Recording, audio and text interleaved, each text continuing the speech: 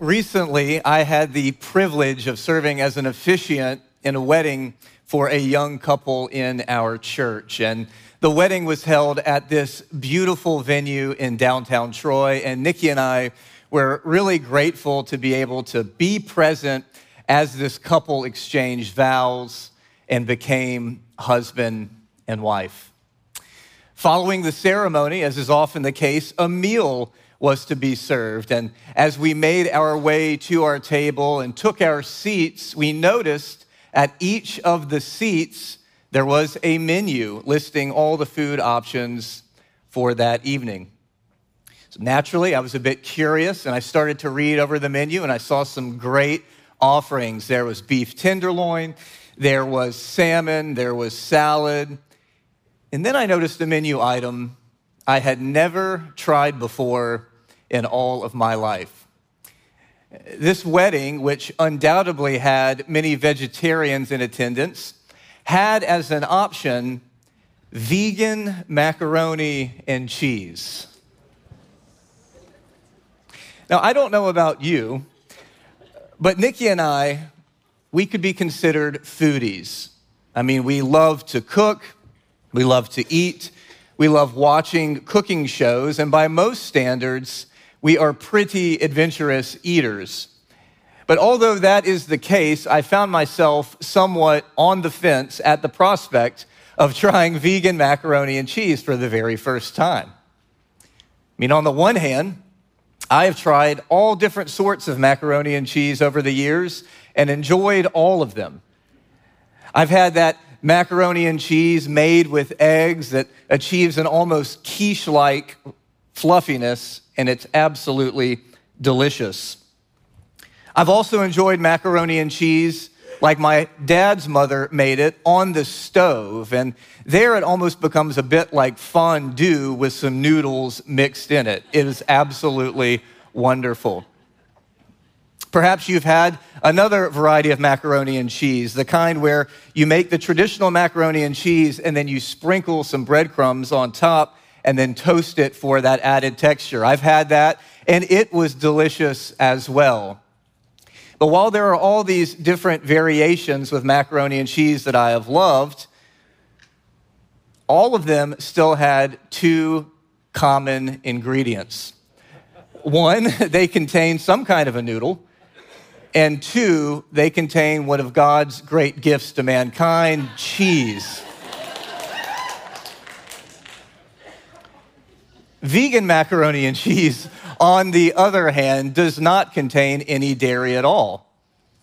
And I began to wonder, what do they use instead of cheese in vegan mac and cheese? So curious, I leaned over to my wife, who has a bit of an encyclopedic knowledge level of food, and I said, what do vegans use in macaroni and cheese as a substitute for the cheese? She answered, you ready for this? Cashews and nutritional yeast. Everyone's favorite. I couldn't believe it. Cashews and yeast. What in the world is nutritional yeast anyway? Whatever it is, I felt pretty confident there's no way it could hold a candle to real cheese. I mean, who do these vegans think they are, right? How could you possibly think you could replace something as wonderful as cheese with cashews and nutritional yeast? How absurd. Well, as it turns out, I did try the vegan macaroni and cheese, and it honestly was very good. I mean, it wasn't real macaroni and cheese levels of good, but it was good enough that I enjoyed it, and I would eat it again in the future. Well, regardless of what you think of vegan macaroni and cheese, whether you love it or you wouldn't touch it with a 10-foot pole, one thing is absolutely certain about it, and that is this. If we're being honest, vegan macaroni and cheese, it ain't macaroni and cheese. Oh, sure, it may contain pasta. It might be yellow and gooey. People may even call it macaroni and cheese. But hear me this morning. If you subtract the foundational ingredient of cheese, it simply ceases to be macaroni and cheese. Well, in this respect, the Christian faith is a lot like macaroni and cheese. You see, within our faith, there are all these numerous legitimate expressions and varieties. Within our faith, there are those who see things differently on certain issues. And within our faith, there are those who lay emphasis on certain aspects of our faith. And the reality is we should make room for that and be okay agreeing on disagreeing. But Christianity does have a lowest common denominator. Our faith does have an irreducible minimum. Our faith does contain certain truths that if you strip them out, you cease to have Christianity. You cease to have the faith and the teaching of Jesus. Well, last week we kicked off a 2-week sermon series entitled No More, No Less. And last week we saw that in Deuteronomy 4, God issues a stern warning about not adding or subtracting from his word. We saw last week that the Pharisees routinely added to the word of God by their traditions and customs and man-made laws. And this week, we're going to pivot and turn our attention not to the Pharisees, but rather to those Sadducees. The Sadducees who erred not by adding to God's word, but by subtracting from God's word. So today, I want to begin with a quick review, although we touched on this last week, by asking the question, who were the Sadducees? We saw last week that during the time of Jesus, there were 3 primary groups within Judaism: the Essenes, the Pharisees, and the Sadducees. And the Sadducees, we noted, were the very highly educated group within Judaism. They were very aristocratic, they were very high status, and many of them were the priests that oversaw the temple in Jerusalem. We also noted that the Sadducees, unlike Jesus and unlike the Pharisees, did not accept all of the Old Testament as the Word of God and authoritative. Rather, the Sadducees only accepted the first 5 books, that is Genesis through Deuteronomy, as authoritative. The Sadducees were not the theological conservatives like the Pharisees were. The Sadducees were actually theologically liberal. But what exactly did the Sadducees teach? What did they believe? What did they embrace? And what was their teaching? Well, there's a 1st century historian who's roughly contemporaneous with Jesus by the name of Josephus. This 1st century historian was a Jewish man by the name of Josephus, and today we have many, many, many writings of his still in existence. You can read all these different books that he wrote, and scholars agree he was a legitimate 1st century historian. And Josephus actually talks about the Sadducees in one of his works. We're going to put this quote up here on the screen. Josephus, writing about Judaism in the 1st century, says the Jews, for a great while, they had 3 sects of philosophy peculiar to themselves: the Essenes, the Sadducees, and the 3rd sort of opinions was that of those called Pharisees. And when you look at what the Sadducees actually taught in the remainder of this quote, you'll see why I call them theologically liberal. Josephus goes on to say, the doctrine or the teaching of the Sadducees is this: souls die with the bodies.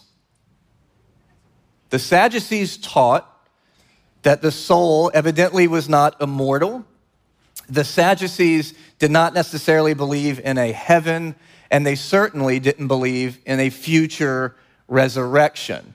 According to Josephus, an extra-biblical 1st century historian, that's what he says. This lines up perfectly with a historian in the New Testament by the name of Luke, what he says about the Sadducees in Acts chapter 23, verse 8. In the book of Acts, Luke writes, the Sadducees say there's no resurrection, no angel, nor spirit, but the Pharisees acknowledge them all. Think about that for a moment, if you will. One of the main groups within Judaism during the time of Jesus, those that really oversaw temple worship, some of the most highly educated men out there, denied the immortality of the soul, heaven, angels, and the resurrection. Now, how can that be?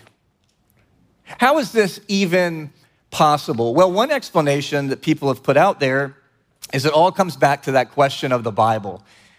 You see, the Sadducees, as we noted, only believed in the first 5 books of the Bible. They rejected the Psalms and the writings and the prophets.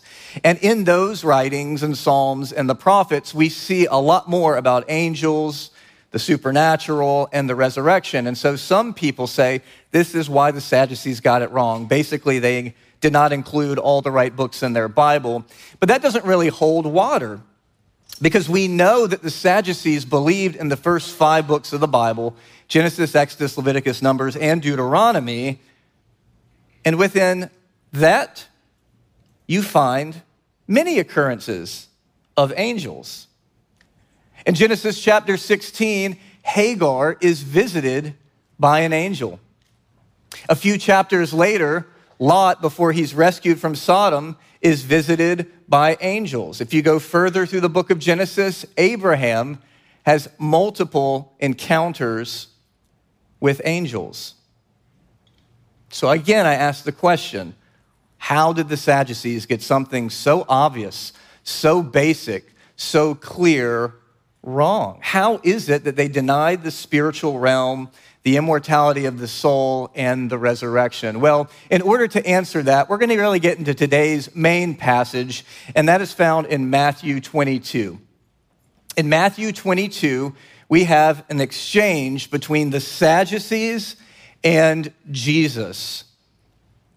And they pose this scenario to him to attempt to embarrass him. You see, this is a public setting, and the Sadducees are trying to give this question to Jesus that's going to show the absurdity of what Jesus taught and what many Jews believe, that there would be a resurrection one day.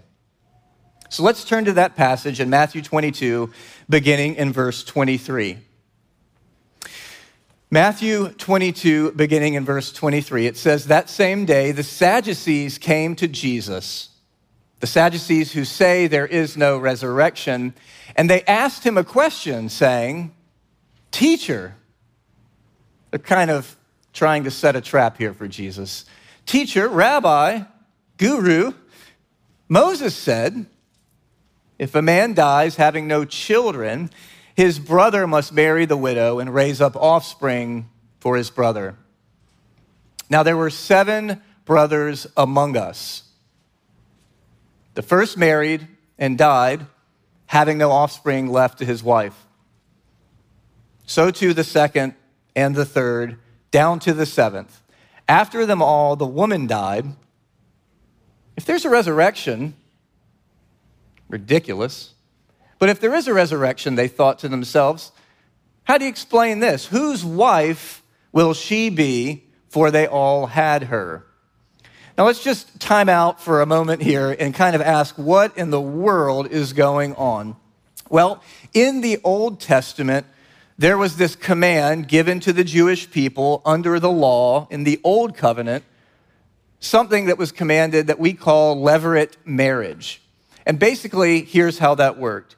If a Jewish man married a Jewish woman and the Jewish man died without giving any children to that woman, his next youngest brother was to marry that woman.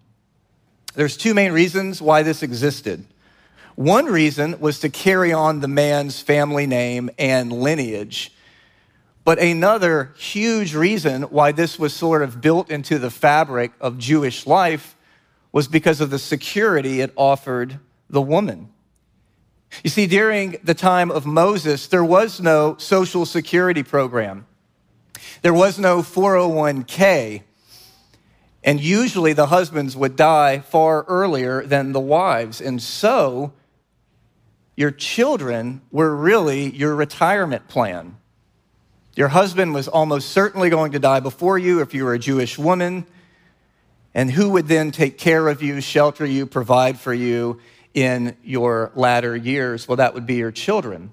So levirate marriage was given in part to carry on the man's name and legacy, but it was also given to provide security and provision for these widows. And the Sadducees cook up this ridiculous scenario where they say, let's say there were 7 brothers. The first one marries a woman, he dies, no kids. Second one marries, dies, no kids, all the way down to the 7th. Whose wife will she be in the resurrection? And again, what they're trying to do is trap Jesus, ask him a question that he cannot answer.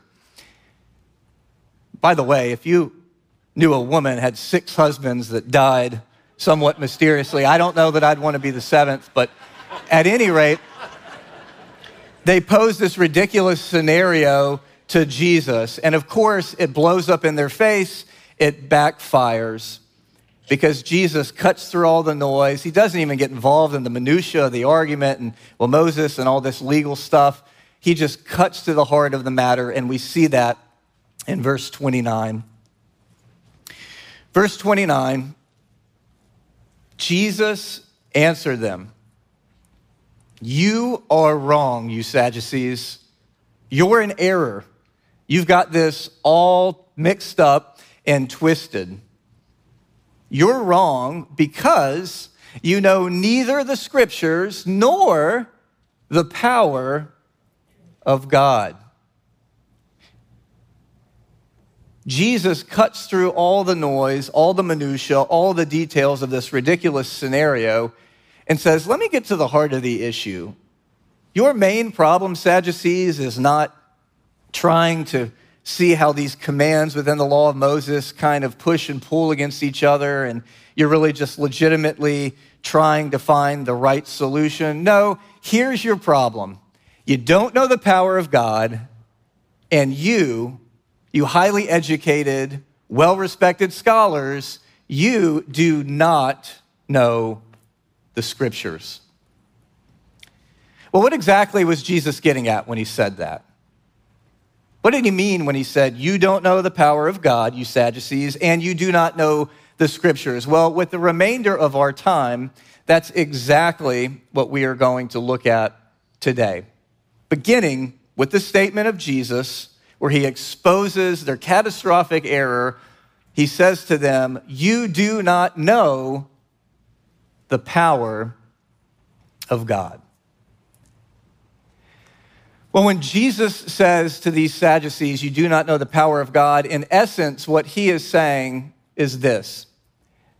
You Sadducees who strip out the supernatural, you Sadducees who subtract from the word of God, you Sadducees who deny the miraculous, when you do that, you're showing your true colors. Because the reality is your ultimate trust, your ultimate confidence, your ultimate faith is not in God and his word, but rather in man and man's word. You see, when it comes to where we place our ultimate confidence, our ultimate faith, our ultimate trust with the big questions of life, morality, and the afterlife, when we think about where we put that ultimate confidence and trust, we can put it in one of 2 places. We can either put it in God and his word, or we can put it in man and his word, but we cannot put it in both. It's kind of like when Jesus said you can't serve God and money at the same time, you'll have to pick one over the other. It's kind of the same idea here. When it comes to where we place our ultimate confidence, our ultimate faith, we can put it in God or we can put it in man. And there's kind of this inverse relationship going on, this sort of seesaw effect, where the more our confidence in God goes up, the more our confidence in man tends to go down. On the flip side, if our confidence in man starts to go up, our confidence in God starts to drop down. And that's really what the Sadducees did. They had ultimately transferred their confidence away from God and his word and placed their trust in man. The sobering reality is all of us get to make that choice. Whether we're going to place our trust in God or place our trust in man. Now, you can do what you want, but if you want to know God's opinion on the matter, I would point you to the book of Psalms, verse 118. Psalm 118, verse 8 says this: "It is far better to take refuge in the Lord than to trust his people." It is better to take refuge in the Lord than to trust in princes. In other words, it's much better to place that confidence and trust in God than it is in man. But if we're being honest, for so many of us, oftentimes we do find ourselves, unfortunately, not really doing that big trust fall in God's direction, but rather in man's direction. I mean, let's be real about it. For so many of us, we have a difficult time with this. When there's a fork in the road and we have to put our trust, confidence, and faith in something God says or something man says, for many of us, we tend to put our confidence in what man says. Sometimes placing our trust in man simply looks like this. It's just trusting in ourselves. Sometimes that's what trust in man looks like. I trust in my own reasoning. I trust in my own assumptions. I trust in my own experiences. I trust in my own understanding. And if I can't understand it or I haven't experienced it, it's easy to deny it. Well, maybe the Sadducees were guilty of that very thing. Maybe the Sadducees thought to themselves, you know what? I've never seen anyone raised from the dead. And by the way, how would that even work? I can't even wrap my mind around it. I don't understand how that's even a possibility. I don't understand it, and I've never experienced it, and therefore, it must not be true. Well, if that's the conclusion that we come to in life, we should know that we're placing our trust in man and man's word rather than in God and God's word. But on the other hand, maybe the Sadducees weren't guilty of that at all. Maybe them placing their trust in man looked totally different. Maybe the Sadducees weren't relying in their own intuition and experience when it came to denying the resurrection.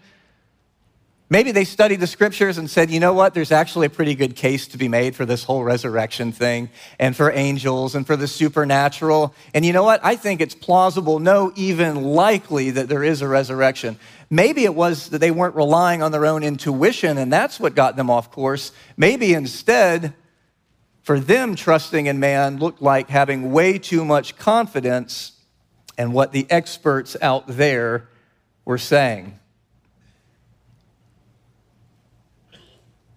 Maybe the Sadducees thought there's a good case for the resurrection in the scriptures, and it kind of makes sense.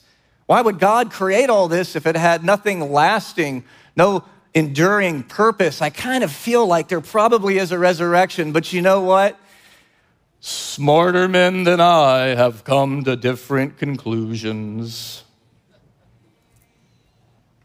The reality is, among God's people, there have always been those who will refuse to embrace any belief that draws the ire of the intelligentsia around them. And perhaps that's what trusting in man looked like for the Sadducees. But regardless of those details, whether the Sadducees were trusting in their own experience and intuition, or if the Sadducees were trusting in the intelligentsia and the elites around them, whatever the particulars might have been, Jesus' confrontation and exposing their error is crystal clear. He says to them in verse 29, here's your problem. Here are your catastrophic mistakes, you Sadducees. You don't know the power of God, and you don't know the scriptures. Well, what does Jesus mean when he tells them they don't know the scriptures? These were the most educated scholars of the day. They would have studied the scriptures, and even if they rejected the prophets, they rejected the Psalms and the writings, they probably still studied them and found value in them. They were certainly familiar with them enough to debate. How could Jesus tell the smartest people within Judaism, you do not know the scriptures? Well, to put it simply, I think what Jesus is really putting his finger on here is not so much that the Sadducees didn't know them academically or intellectually. Rather, the problem was with their orientation to the scriptures. See, it wasn't a question of they haven't read the Bible, they haven't studied the Bible, they haven't thought about and discussed and debated the Bible. It's pretty clear that wasn't their problem. Their problem had to do with their orientation to the scriptures. You see, I have to think that the Sadducees were a lot like people in our day that do not see themselves as being subject to the scriptures, but rather see the scriptures as being subject to them. And boy, that is so common in the church today. It can kind of look like this. You're reading through the Bible, you're a Christ follower, and you come across some command. And that command is really going to interfere with your lifestyle and your vices. And so instead of changing and adjusting your life to line up with the Word, you change and adjust the Word to line up with your life. We get engaged with all of these novel and new and self-serving and convenient interpretations, and voila, I'm out from under that command. It's no problem. I just read through the Word, come across a command. Oh, that doesn't really feel like something I want to implement into my life, so I'll just interpret it away and go on my merry way. Well, that's one way people show that they view the scriptures as being subject to them instead of them being subject to the scriptures. But there's another way that's very popular in our day as well. That's when you're reading through the Bible and you come to some command there that really swims upstream against the culture. Something you think, boy, if I embrace that, that's just not the greatest fashion statement right now. And the concern is not so much with accommodating our own sinful patterns and habits as it is not wanting to go against the culture. And so, hey, there's an easy life hack for that too. You just tell yourself, you know what? The Bible is inspired. There's some good things in here. There's some truth in here. But you know, if I tell myself there's also some error mixed in, that this is kind of a mixed bag, then I've got an out. Because every time I come to a passage I don't like, I'll just say, that must have been one of the errors. And I wiggle out from under it and go on my merry way. Well, when we do that, when we, through our self-serving interpretations, wiggle out from a command in Scripture, or when we tell ourselves, you know what, the Bible's a mixed bag, some truth, some error, and therefore I can treat it like a buffet and just obey the commands I naturally want to. Whenever we do that, we need to know that we, just like the Sadducees, are subtracting from the Word of God. And just like that vegan macaroni and cheese, if you mess around and pull out the wrong ingredient, you'll be left with something that isn't Christianity at all.